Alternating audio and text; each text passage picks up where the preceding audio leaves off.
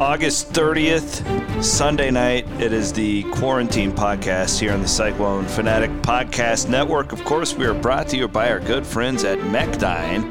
Mechdyne Corporation. Brent, they are located in the grand city of Marshalltown, Iowa, but they span throughout the entire world.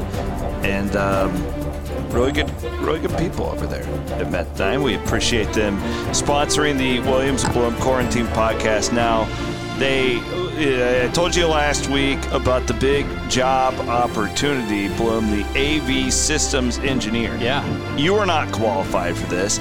I am not qualified for this, but I'm guessing many in the audience probably are. Here's what I like about Mechdyne. They're like, hey, we need to be more diverse. So if you're a female, if you are a person of color, and you have an engineering degree, or you're interested in this, I like the fact that Mechdyne's like, yeah, we need to be more diverse. And they're actively looking to be every single day. And they encourage you to apply at mechdyne.com in the careers page. Spell that again. MECHDYNE.com. Good people. Good people. Good organization. Tonight's podcast is loaded. We've got more. We got another chaotic week in the Big Ten. Chaotic week in the world. Just slow down a little bit. This last week was, man alive. I thought it was really interesting that we got like volleyball and soccer schedules from the Big 12. Yeah, I was not anticipating that. This didn't get nearly enough play. No. So I want to talk about that. And our favorite publication here on the Cyclone Fanatic Podcast Network, Sportico, has a fascinating piece from Johnny Wall Street this week about football recruiting that I want to touch on. Of course, the Cyclone Fanatic Podcast Network is fueled by Cody Road, and tonight Bloom and I are sipping on a barrel old-fashioned. What they do over in our friends at the Mississippi River Distilling Company, they put an old-fashioned in a bottle, and they just sell it to you. It's unbelievable. And I was talking to Ryan from over there. This is one of their top sellers right now. People are buying this off the shelf. I can see why. Old fashions are what got me into bourbon to start with. Yeah, because it's mixed. It's not the straight stuff that I like to do. It's so an old fashioned, for those who don't know, is at least how they make it here. It is, let me get the exact ingredients, whiskey, sugar, bitters, and citrus. And this tastes like, literally, what you'd get at the bar. Yes. And the nice thing is, if you're new to whiskey, bourbon, etc., this has more of a taste of a mixed drink, clearly. And it's a good way to intro into it. And it's super smooth. And the alcohol percentage is only 35%. There you go. It's... and it's really good. I got a review from the greatest receiver in the history of Iowa State athletics, Todd Blythe. Just ask him about it. Apparently, Todd Blythe took down a bottle of the Old Fashioned. Well, he said he was moving. Yeah, I'm sure he had a rough week. That's a good moving drink. By the way, real quick plug, the Meyer to Blythe podcast is fantastic. Really, really If you guys if you haven't made that a part of your week yet, I highly encourage you to do it. Actually, our friends at Cody Road are sponsoring that podcast this year, but it is fantastic. Those guys, we went to college with them. I've known Brett forever. I used to play.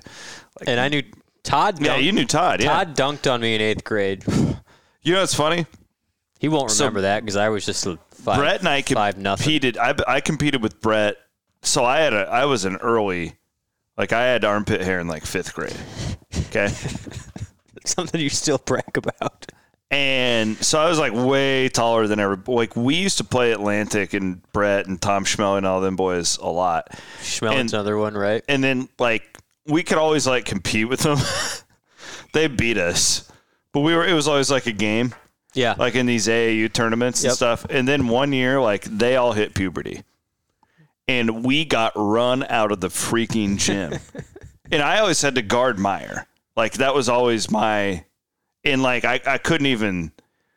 You want to talk about breaking ankles and stuff. I could not guard him. It was not possible. All of a sudden, he was just, He was like 6'3" and Yep. he was a monster. He was what an incredible athlete. And then for me, it was Indianola was always they were the legends in my youth world. So I was on the Dowling AAU program going up, and so we would play Indianola, and they had Todd.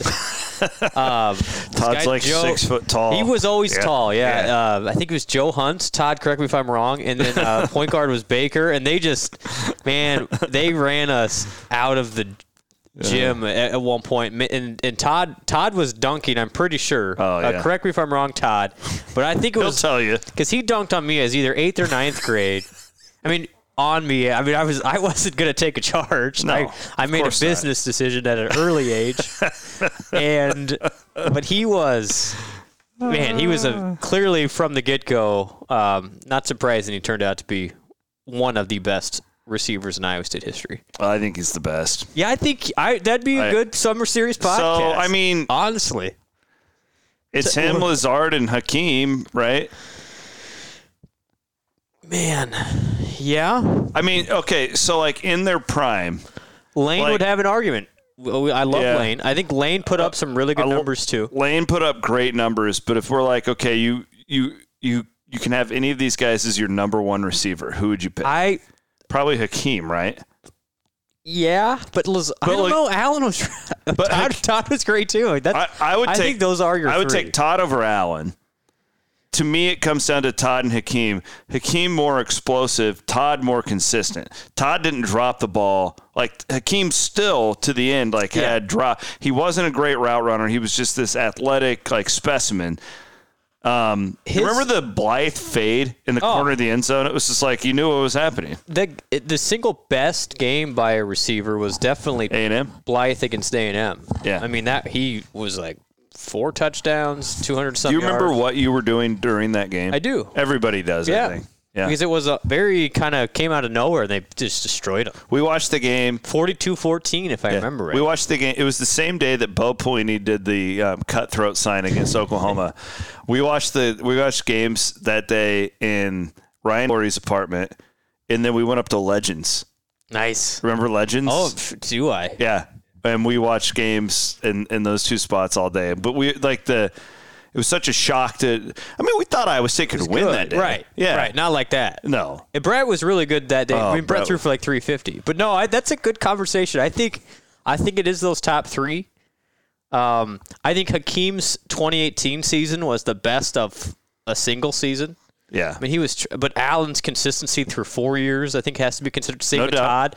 Todd gets penalized because of the Chizik era.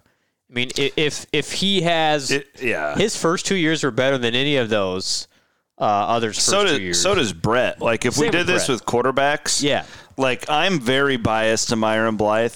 Yes, because they kind of got hosed with the Chizik era. At the end, that wasn't on them. No. They were still really good players. This. Same with I'm a little defensive for our nods. Because, how many coordinators and quarterbacks go? Brutal. It was a total, right? Total mess for those guys. So I'm very defensive of Myron Blythe, not only because they're my buddies, but because that 2005 team, we've talked about it a lot. Even 2006, they could score. They could. Yep. Man, they never really had great offensive lines either. No. And then Stevie was hurt a lot. Stevie was really good, but again, he didn't ever have any holes. Yep. But that one game, I think that they had a stretch there.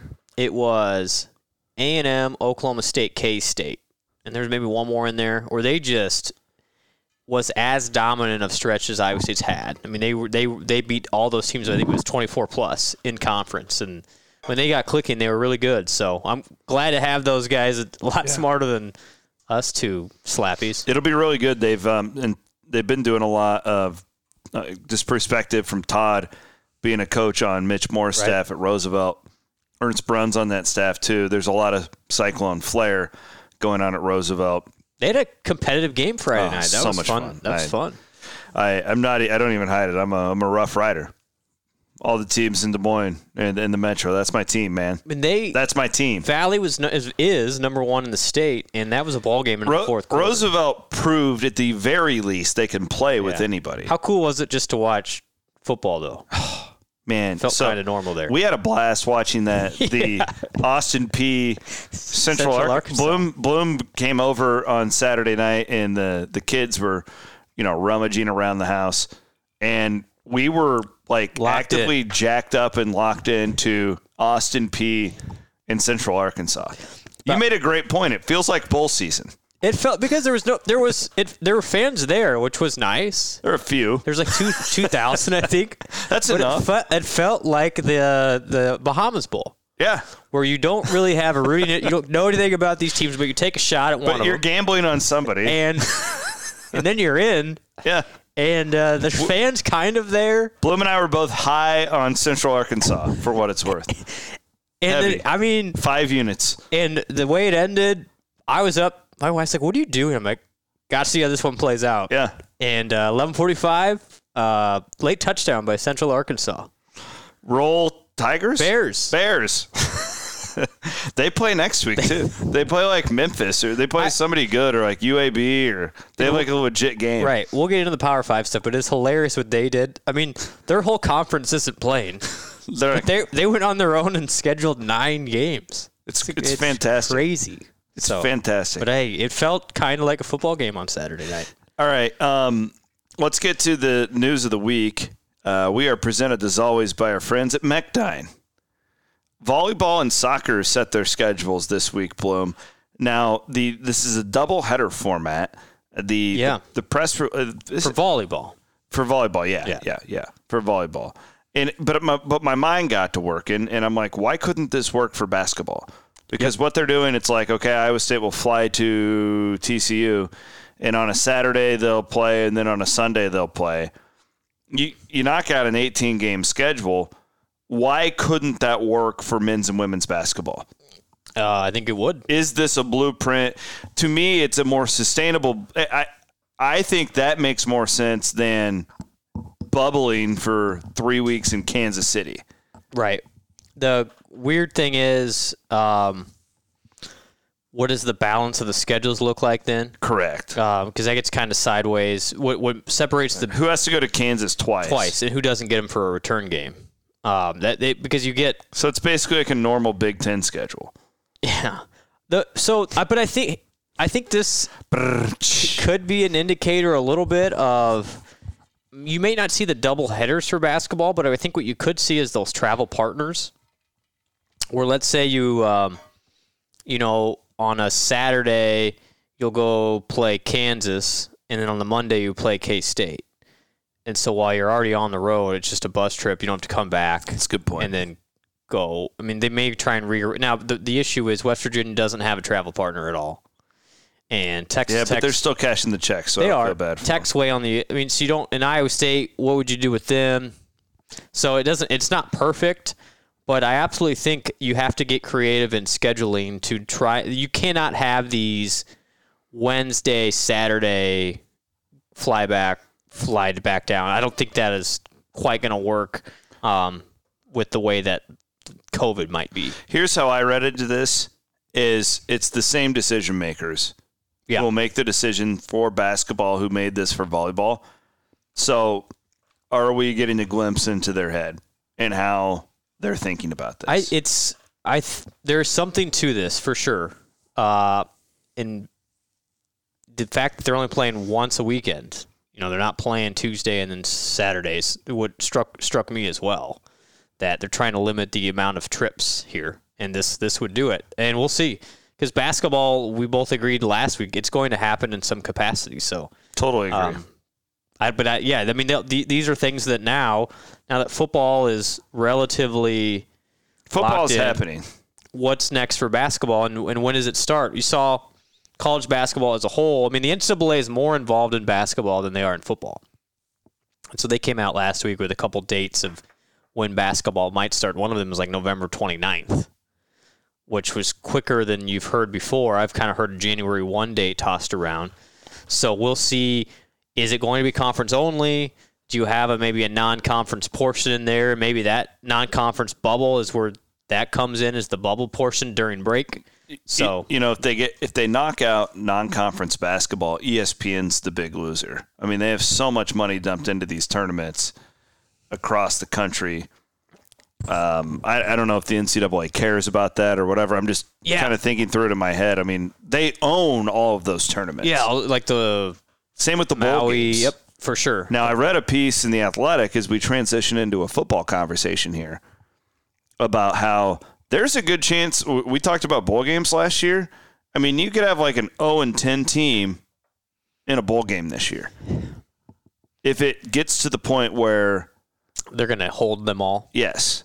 And that, again, guys, you have to remember, ESPN owns these games. Right. And then they work with these local partners. Sponsors. And did you read that piece in The Athletic? I did not. You should. It was a Stuart Mandel piece. So would they relax the qualification rules? There won't be any. Okay. So it's kind of a the free-for-all? Actual quote from the guy in there, I don't know who he was. He basically said, hey, we're not going to worry about it this year. We're going to give a grade A opportunity to all these kids in a really weird time. I mean, paraphrasing what he said. Yeah, so the bowl games make money, like you referenced, off of TV. Fans are one thing, but they don't need fans to operate. They get enough of a check from the Bahamas ESPN. Bowl is not driven off of the fans. Correct. So I think they, if that's what it comes down to. We keep shitting on the Bahamas Bowl. Well, it's the easy one. Like the Birmingham Bowl. Yeah, there's a lot of them. I mean, I've just played in a couple New less Orleans than stellar Bowl. games over the years. But yeah, I think there will be bowl games. Definitely the New Year's Six. Oh, that will happen. That's happening, and then but the fan situation is still so much up in the air, and will be determined on how the regular season goes. All right, Iowa State with Week 1 approaching. I want to talk about what do we think now about fans. I don't even want to say anything. I think we might get a press release of some sort on. Is Monday the first day of September? Tuesday is. Tuesday. I would be surprised if we know anything after. I think it'll be Tuesday.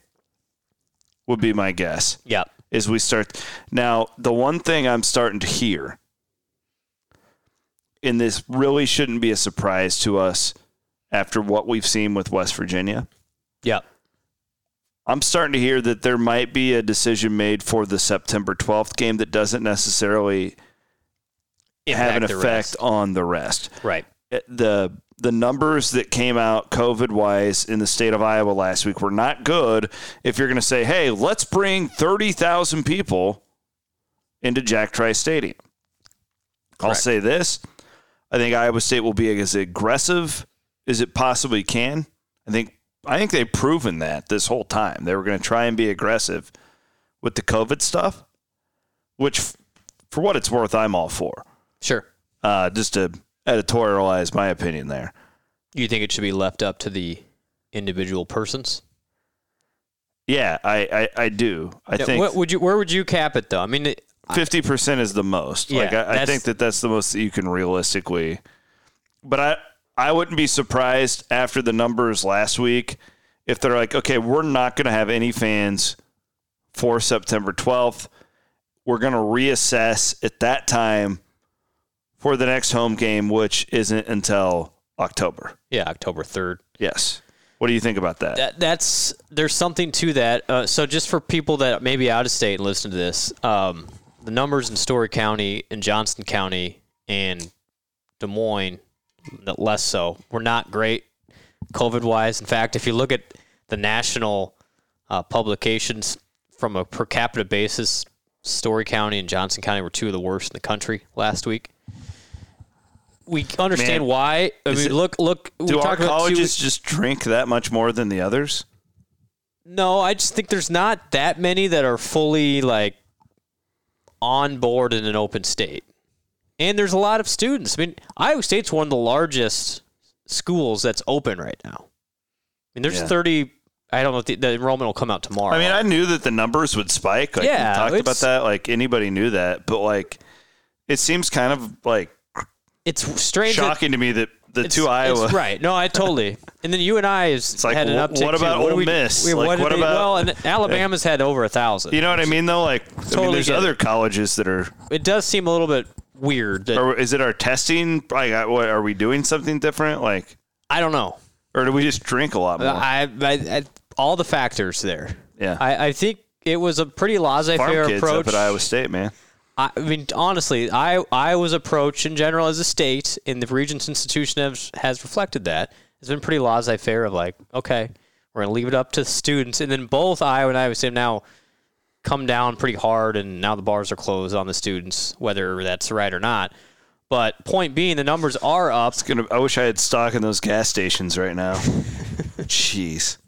Hy-Vee liquor store stock. Good point. God, they're killing it. Numbers are up. And also keep in mind, West Virginia said no fans for the first game. Mm-hmm. So they've already been on record saying we're not going to have any fans. Oklahoma has kind of come out with the whole 25% thing. I think generally 25% will be the standard across the Big 12. I do too. But, Chris, the issue here I see, I'm just trying to think logistics. If you go no fans for this game and then you'll reassess for conference, well, the reason why the 25% thing would work here is you can evenly split up 6 games in 3 and 3. If you only have 5, somebody gets left out. That's a season ticket holder. So you can't just go 2 and 3. So maybe it's dropped 25, not no fans. Yeah, so I would that's where I'm coming from. It's like, well, then you start talking about logistics of how that would work. For what it's worth, guys, we don't know. Yeah, like we're not like hinting around at something. I'm just using critical thinking to see what West Virginia did, because at first I thought the Big 12 was going to try and kind of work in unison, but that doesn't really make sense either. With different areas of the country, like you have different things go. I don't think that it should be a blanket. I mean, if they want to have fans in, Kansas, they don't have fans anyways. Right. Like in Manhattan, Kansas, I don't know. It's so hard to tell. And again, I don't know who's making the final decision. If it comes down to, is it President Winterstein and Jamie? If that's the case, I think they would be aggressive to a point, and I think we land on 25% for the first game or first game. Okay, I think it pretty much in general. Okay, we'll see. I don't know. There's no way to know until we hear. I kind of was like, that's when those numbers came out last week. I'm like, that's going to be a lot harder for them to invite people to campus. It will. And maybe from the whole public perception situation, they might go 0. I think the whole thing is off of that, like more so than reality. But now I'm starting to get into other aspects of this. But like, it's outdoors. Here's my thing. My mom and dad, I've used them as an example a couple times on this. They're in their 60s. They're like, we'll just take it off this year. Watch the games on TV. I think most rational people who are in a bad, demographic when it comes to getting this virus, I think most of those people are going to stay away. Am I giving people too much credit? No, I think we're far enough along here where people understand. I mean, I think that's why the death rate continues to drop, because I think like severe diabetics are like, hey, I shouldn't be going out to a bar and not wearing a mask and gallivanting around with the entire city. Like, we're in March. We didn't know. Right. No, that's true. And if you think about it, 25% is 15,000 people. You can space that out. Right. In a giant stadium. And how many people are in Ames daily? Yeah. I mean, an extra 15 when you can't tailgate. Maybe I'm giving people too much credit here, and they're going to be. You have to wear masks. Yeah, they're have to wear requiring masks that the whole time. I guess I don't know why that's a lot different than just a regular Saturday on Duff Avenue. Brand, I'm watching these dirt races all over the country, and they're packing 5,000 people into these rinky-dink bleachers. Nobody's wearing a mask. Half of them are drunk. But it all comes down. Well, nobody's paying attention to that because it's not a high-profile thing. For sure. And would you be able to tie an outbreak to a football game? I don't know if you could. Like, there's enough of it out there now. Like, can you just tie it to? I don't think you could, because, like, how do I? Okay, let's say this lady got it and she thinks, but did you go to work that week? Right. There's so. So there's not a liability issue, like, I think, for just Iowa going State. from my experience with the virus. I have no idea how I got it still. Yeah. And I wasn't really doing anything other than going like to work.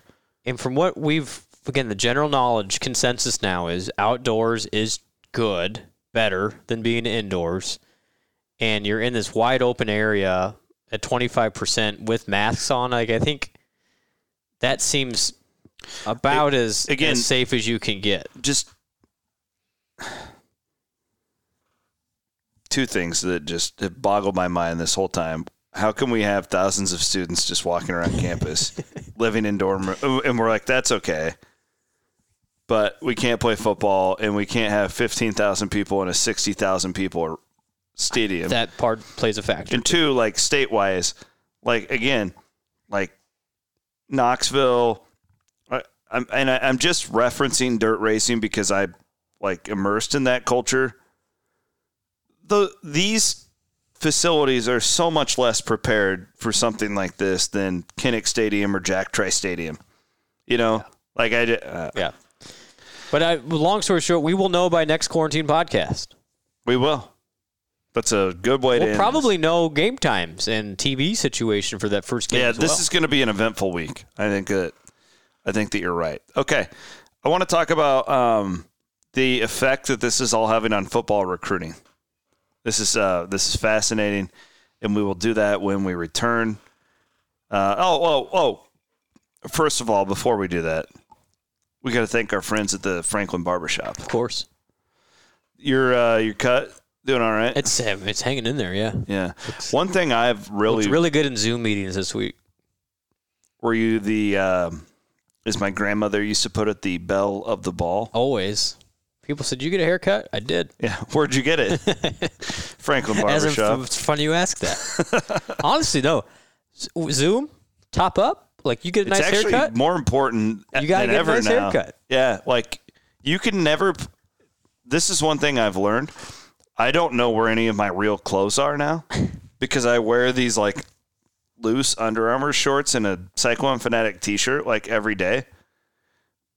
The other day, I actually had a real meeting that I had to actually put real clothes on for. Yeah. But the point being, as long as your hair's done, yeah, that's all that people can see. Zoom meetings, Microsoft Teams. If you want to look, I mean, people don't know what you got from the belt down, but they can see that haircut. It's best to keep it that way. You're a married man. The Franklin Barbershop, find them in Beaverdale. The appointment process is super simple now too. Check them out today and tell them, please, that your friends at Cyclone Fanatic sent you. All right, we'll be back with more right after this. All right, welcome back. Williams and Bloom Quarantine Podcast. We are presented, as always, by our friends at Mechdyne. The patrons of the week, the super patrons of the week, you know them very well. I do. It's my mom and dad. Oh, big time. Mike and Renee Williams. God bless them.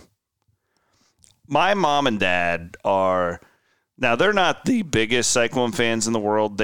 I grew up an Iowa fan, so they, came around at some point. But you got to be a really big damn fan to drive as far as they drive for every freaking basketball game. Yeah, men's and women's basketball included. Yeah. And it took them a while to become Iowa State fans, but then when my buddy Adam Carper came and played, it was like supernatural for them to, because he basically like grew up at our house, like we were inseparable as kids, and they're locked in now, and they come up for every party.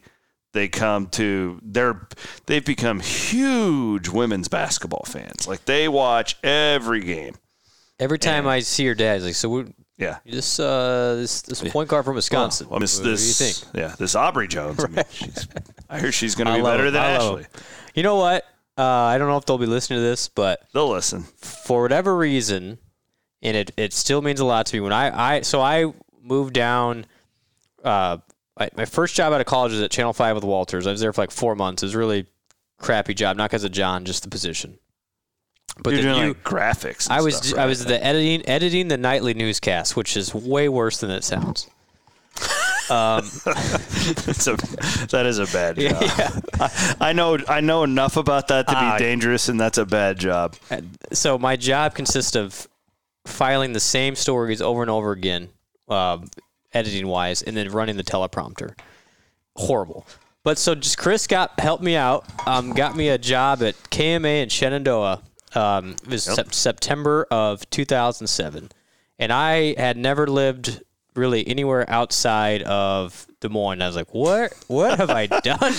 Remember that first night I took you out to the Emerald Isle? And we go to this bar, and I'm not exaggerating. So I'm from suburban Des Moines. Yeah. Totally, I fit the profile. And I'm in this small town bar, and some guy's literally carrying, I think it was a shotgun. Yeah, it was. He'd been out hunting. And he's sitting at the bar, and I look at it like I have seen three heads. I was like, what is going on with this? That was at the Depot Deli. The Depot Deli, yeah. Yeah. So I was out of my element for a long time. That actually happens a lot down there. I'm sure. I learned. I eventually became one with the people. If it's a shotgun, it's fine. If the guy has like a handgun, then it's a different. Then you. But I had known you fairly well, but not. You didn't know where I came from. I didn't know where you came from. And then I really got a good appreciation. And then I think the next week we had dinner at your parents, and I think your mom and dad are like, just so you know, we're going to treat you like our second son. And it meant a lot to me because like I was very homesick at the time. Yeah. And they always have looked out for me for whatever reason. And they are as genuine can people, just salt of the earth people. You come from good stock. They're the best. I'm so lucky. Like. That's the one thing this year, like, I've told you, I've kind of I'm kind of tossing around just covering games from home. Yep. Like, it's not the same without seeing my old man and my mom. You know what I mean? Well, you have a good, weekly tradition. Yeah. Like, and I can't go and do my pork thing where we're going around and like we don't have our pregame show out there, and like I just like it's not the same without my mom and dad. Like it's weird, but no, I love them so much. They're the perfect like role models. My parents are really blue collar people. Neither one of them came from much, but they it's cool. I don't think they'll mind me telling, but they modest salaries. We weren't rich growing up. We weren't poor. Sure. But we weren't rich. And they just bought themselves, they paid cash for a condo at the Lake of the Ozarks in their retirement. And, like, how awesome is that? Like, that's the American dream right there. You work your ass off and don't complain and just put your head down and go. And nobody wants to hear you bitch because somebody always has it worse. And then you get to a certain point and you do whatever the hell you want. And, like, that's them. And, that's like, the perfect role model, right? Yep. And kind of what you was encouraging to hear in 2020. Yeah. That part of America is still out there. Yeah. I'm actually going to go and see their new place this week. Oh, fantastic. For Labor Day. I'm really looking forward to it. Well, They are the best, so fitting to be the patrons of the week. They very deserving. They've kept me going through this deal. There's some tough times too, so they're the best. Thank you. Love you, Mom and Dad. Sportico. God, we didn't even know what this was 2 months ago. Just jetted onto the scene like Luka Doncic. It's a phenomenal publication, though. I read it daily. Like it's part of my daily prep for everything that I do. And I've been wondering about how all this would impact football recruiting. Yeah. Because we didn't have camps. Now, right now, we're not at the point where I think it's impacting much because schools recruit so far ahead of time because of the early signing period. Right. Sportico did an in-depth piece on the future of football recruiting after the coronavirus pandemic. And I want to read you just a little bit, Bloom, and then let you kind of give a response, and then we can talk about it. Now, they went basically one-on-one with apparently the University of Arizona. They have what's called a chief of staff of their football program, Dennis Pullian. Now, that's a familiar football name. Well, Bill Pullian was the old GM for the Colts. So I don't know if there's any relative there or not. Chief of staff, though, that's an interesting. Sportico writes this: the fear of losing the opportunity to play at the school of their choice is forcing, quote, even the elite players who would typically wait until December, January, or February to make a decision to commit earlier than they otherwise would. Because there really isn't an opportunity for them to go visit anywhere. If they feel strongly about a school, there's really no reason to waste any time committing. So, if you think about this, so there's a couple of trickle-down things here. A lot of times you're going to get guys who will make a summer commitment who will then explore. Yeah, they'll teeter around and they'll back out. The big dogs will come in. I obviously just had one of those decommit and commit to Texas. With the quarterback. Yep. Correct. Which I think the fact that the Dekers kid and the Bowman kid are both there too probably plays into that. Yeah. Those are both, Iowa State really likes both of those kids. And a lot of recruiting is look at the depth charts too. Now, I don't know enough about the 2021 kid who decommitted. I have no idea how good he is, but there's no way that he doesn't factor that in. Right. And I know Tom Herman well enough to know that was pointed out to him. He was voicing the depth chart concerns. So the thought here is, who will benefit the most from this are like group of 5 schools. Because you're going to have a lot of guys who are like late bloomers who normally would get the big schools to swoop in on them late. Right. Well, the big schools are going to be full. Yeah. For a couple reasons. And so there's going to be a lot of these classes, like your group of 5 and even your lower tier Power 5, which I think Iowa State would fit into. If you're a good talent evaluator, you're in a good spot. You can capitalize off of this. Because now basically, is there more to it? You're recruiting off of sophomore, correct, junior film, and that's about it. Like you don't have them in camp. You don't really get to evaluate them in person, and so you're really going off their huddle film or whatever tape they send. Yeah. So the prediction here is that there's going to be a plethora of people entering the transfer portal. Yeah. In December of 2021, because you take flyers on kids, but a lot of these coaches are going to totally whiff because their process of acquiring talent is so far off. And I would also throw into it, now this isn't part of the Sportico piece, but this is my own critical Wild thinking West. here, is like the scholarship situation. Right. We're at a point where, Brock Purdy's worth the extra $50,000, but is the 4th string linebacker who never developed. So they're saying and I know this to be a fact. These strength and conditioning coaches and these position coaches, they can tell like when a kid gets on campus, if he doesn't have it, it's pretty evident in the first semester. If you just know they're not going to be able to make it, you push them out the door. The prediction here, Brent, is that in December of 2021 will be the highest rate of the transfer portal in the history of college football. Yeah, and I think you'll see that from a couple fronts. You'll see some of the older kids that the schools don't want for an extra year because they get that extra year. And you get the new kids that aren't a good fit or were a miss in recruiting that are encouraged to go as well. I think this is crazy for recruiting because with the scholarship or with the clock being frozen, I think these upcoming freshman classes are going to be smaller because you don't want, maybe not. Maybe this is where I think the big schools may actually have an advantage. They can still sign the full boat of players and then filter out who's going to be good and who's going to stay and who has to go. Whereas these smaller schools with the smaller budgets have to be more selective of, do we want to risk a full tuition scholarship on this person when we already have, a full complement over here. And so and because of that, I agree with them. Well, you're going to have to commit early because there's a fear that those scholarships are going to run out of spots. Right. There won't be any spots. And then you're going to have to go to Boise. Right. And this will be used as a tactic by these schools of, hey, we don't have the same amount of scholarships we used to have. Commit to me now.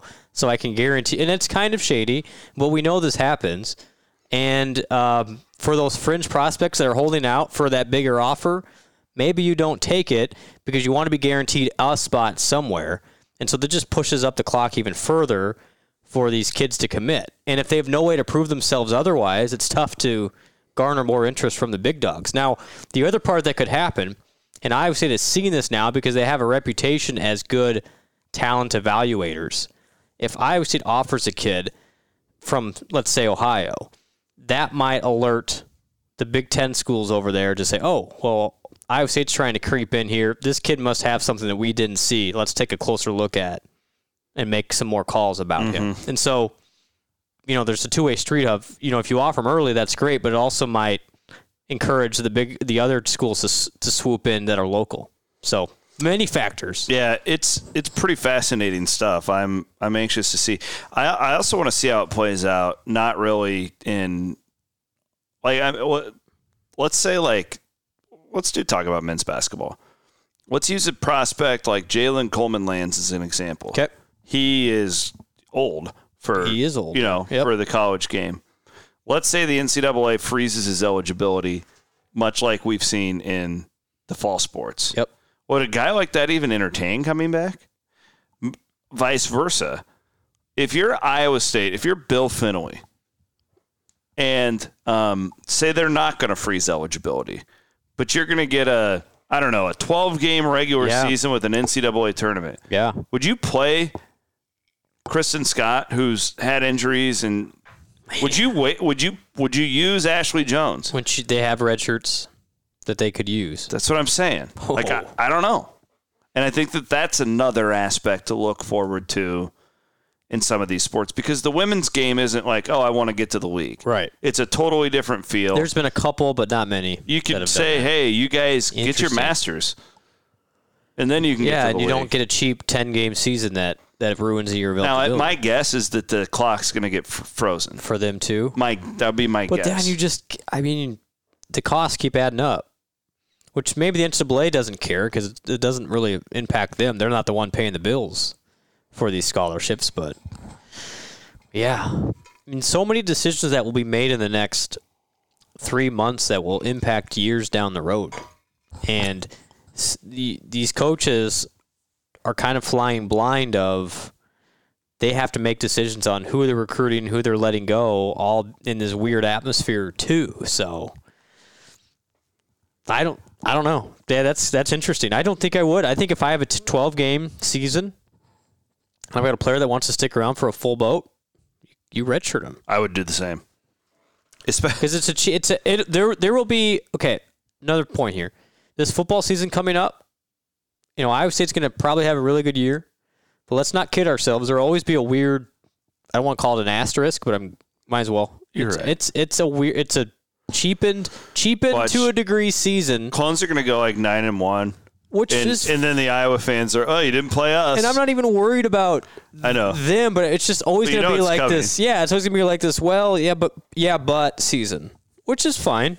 It's better to have a but season than we didn't play. At least Iowa State's participating. I would agree. Speaking of that, the Big Ten had another fun. You got players suing the conference. You've got reports that they want to start on Thanksgiving now. Right. Do you have any opinions on all of this? I mean, just this. When does the circus music stop over there? Yeah, I keep thinking of the Benny Hill song. They just can't. And listen, there's somebody on the Cyclone Fanatic forums. I don't think they were being critical. I think they were giving us feedback on our discussion last week. They totally misunderstood our talk. I don't, we've gotten a little carried away one direction here, and we're not trying to say that the Big Ten is making the wrong decision. Nobody can really know for sure, Chris, until probably years down the road, if playing was a good decision or a bad decision, from a holistic standpoint. Our point was the way that the Big Ten handled it has been less than optimal and has not helped their cause. In fact, it's actually helped the Big 12, SEC, and ACC's cause because it's been a distraction from what everybody else is doing. Yeah, No, I think that's well said. My critique of them was never like, oh, you're not playing. Correct. That's yes. Same. The critique was, boy, you're really, really, really terrible at communicating. I mean, this is all that's going on over there in Chicago in that office. It's like Kevin Warren's picking up the phone, dialing up the Chancellor of Rutgers. What about November? Are we any better in November? Oh, hold on. It's Jim Harbaugh. Okay, Coach. Yeah, we'll talk to you later. Oh, Gene Smith wants to talk now.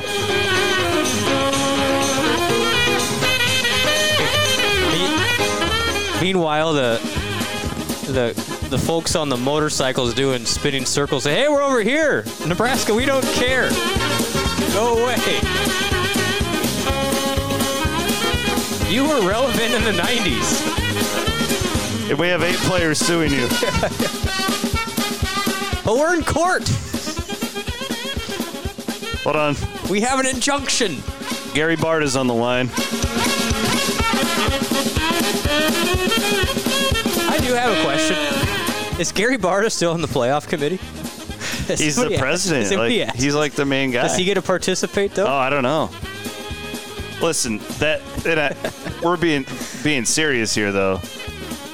My critique was never, oh, they're not playing football. Yeah. I have no idea. Right. My critique is if you're not going to play or if you are going to play, either way, you need to be able to communicate it to your constituents in this point, which would be your teams, your fans, your parents, whatever. They didn't do a good job. And you know this. The Big 12 was going to elect to not to play, right? It certainly seemed that was way. pretty much almost made during that one weekend.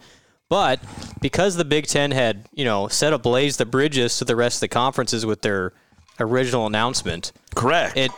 They created this problem. They did. It was Kevin Warren and his lack of communication with the rest of the country created this. With the league only announcement. Yes. If that doesn't happen, I think we have a different outcome, which is crazy to say. Totally agree with you. But it was that original decision that burnt all those bridges with the other Power 5 conferences, why it felt like everybody else was going rogue and on their own, because they were at that point. Because he kind of, or whoever it was, whether it's him or the chancellors or the presidents, that little charade they put on in July just turned everybody off of like, well, then we're not going to listen to you anymore. And they didn't. Well, so we'll see. They allegedly or reportedly are looking to play in November, and you can watch Hawkeye football in the Unidome. I thought Scott Van Pelt, had a great little segment on why that won't work. If you can find it. I think it was Friday night. Well, I mean, I don't know what he said, but haven't we been told all summer that, like, flu season and, like, that's why we need to get these kids out of college and Thanksgiving because, like, all hell is going to break loose? And it wasn't even virus-related. It was more like, how can you elect to, like, crown your own champion when you didn't want to participate in the original one? And, it was more football-related for Scott. But it's like a JV season. I'm not saying I won't watch. I will. Well, think about the timing. That's what Scott's point was. Is like you're going to start this season in late November, right in the run up to the actual playoffs, and you're going to have this little side season that's going on. No one's going to pay attention to that. No, they're going to be watching the playoff, which will be going on at the same time. Yeah, because other than like fan passion, which will be real, like an Iowa fan will watch them play and they'll be into it. But like, what are you playing for? A conference championship. Yeah, but that's what I'm saying. Like, but are they? They'll be in the middle of their regular season, and the college football playoffs going on. It's just going to be like surreal world there. I'd rather watch Austin Peay and Central Arkansas. Go Bears. Tigers. Bears. Yeah. They covered. Easy cover. Never any doubt. All right, guys, it's going to be a hell of a week. We forgot to tell you guys about it before the kickoff party on Wednesday night. Oh, I think people know, but now they should know. Yeah, the kickoff party on Wednesday night. This is going to be really cool. Maddie Van Winkle, you guys remember Maddie Van Winkle? the former intern, now media extraordinaire.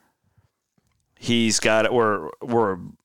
I did get Jay Jordan booked. He's Cool. going to be joining us on Wednesday night. Guess? We're going to Awesome. have a handful of former Cyclones who are going to join us on any of your Cyclone Fanatic social media feeds. So Twitter, Facebook, YouTube. We can't get on Instagram. They don't like the Instagram for some reason. But we'll also put it on the front page of Cyclone Fanatic. And for an hour and a half, we'll be in-depth previewing the Iowa State football season. Man, it feels good to actually just talk football for a little bit. None of the other stuff. Man, I got interviewed. I was on with Holly Rowe. I saw it. How'd that go? Really good. Her and her co-host. Was it Gabe Eichert? Yeah, Gabe. Yeah. Oklahoma guy. All we did was talk about football for a half hour. It was phenomenal. Like they're asking how, and I got to like geek out on Xavier Hutchinson and like, oh yeah, well, Indy moved inside. And like it was like the stuff that like you get really passionate about and talking about that we haven't been able to do at all this offseason. I was looking at the week 1 schedule in the Big 12, and I think there's a chance, and we'll know this week. I'm pretty confident Iowa State will definitely be on national television in some capacity in that first week. It may be the best game in the Big 12 that week because Louisiana is very talented. I was wondering if it wouldn't be like Be Big Fox. the only thing is like Iowa State still doesn't quite have the. they'd probably put like Texas and Right. UAB Yes. on the Big Fox. I agree. But like this could totally be FS1 Well, 230. Yeah, and Fox could have multiple windows. We don't know. I mean, but I think that's the thing is we'll find out this week, at least for the non-conference, I'm pretty sure, the one game, when time and TV will be, because the TV does a draft, which is kind of a cool process. It's basically like your fantasy football draft, where this year Fox gets the number 1 pick every week. It's their year in the contract. So Big Fox gets a pick, and then like ESPN, ABC gets a pick, then FS1 gets a pick, and they really just fantasy draft the thing. That happened Thursday, Friday last week. So they'll kind of put that all in the system, and I think we'll know, at least for week 1. The only properties Fox has are the Big 12. Yeah, because the Big 10's not playing, the Pac-12's not playing. Yeah. So I was I don't know wondering, how it's. like, I don't know how the pick system. could they worked. cut some deals to get more games? Probably would have to. I don't know. And I don't know. I mean, that's the other thing is there's so much going on Wednesday night might be really active as far as like reaction to news. to those things. I don't know, but I think that may be a midweek decision when you find out when that September 12th game time is. Which, even if you're tailgating at home, it's nice to know when that is. So we'll find out. The home tailgates are going to be great this year. Oh, I think they're going to be some epic backyard. We're gonna give out awards for them with our friends at Iowa Port. Oh, need it because there's going to be some some really banged out tailgates this year. Bloom, thank you. Thank you as always. Appreciate you. 5 months and 1 week of this quarantine podcast. Wow, God, that's crazy. Next Sunday night, I'll be down at the lake, so we may have to do Labor Day night. I'll be here. That'll be game day. We got Game day week. wait. you got Coach's show. I've got the coaches show. We do a show on Labor Day. Yep. The Matt Campbell. Maybe we have to miss a quarantine pod next week. We'll figure it out. We'll find a way to at least get something together. We'll get something out for the people. All right, guys. Thanks for listening. Have a great week. I'm serious. Keep us locked in at Cyclone Fanatic. We'll have everything covered. It's going to be a really busy week with newsy type stuff, so we'll take care of it for you. Appreciate y'all listening. Thanks to our title sponsor, MechDyne, the MechDyne Corporation. Of course, the Cyclone Fanatic Podcast Network is, as always, fueled by Cody Road.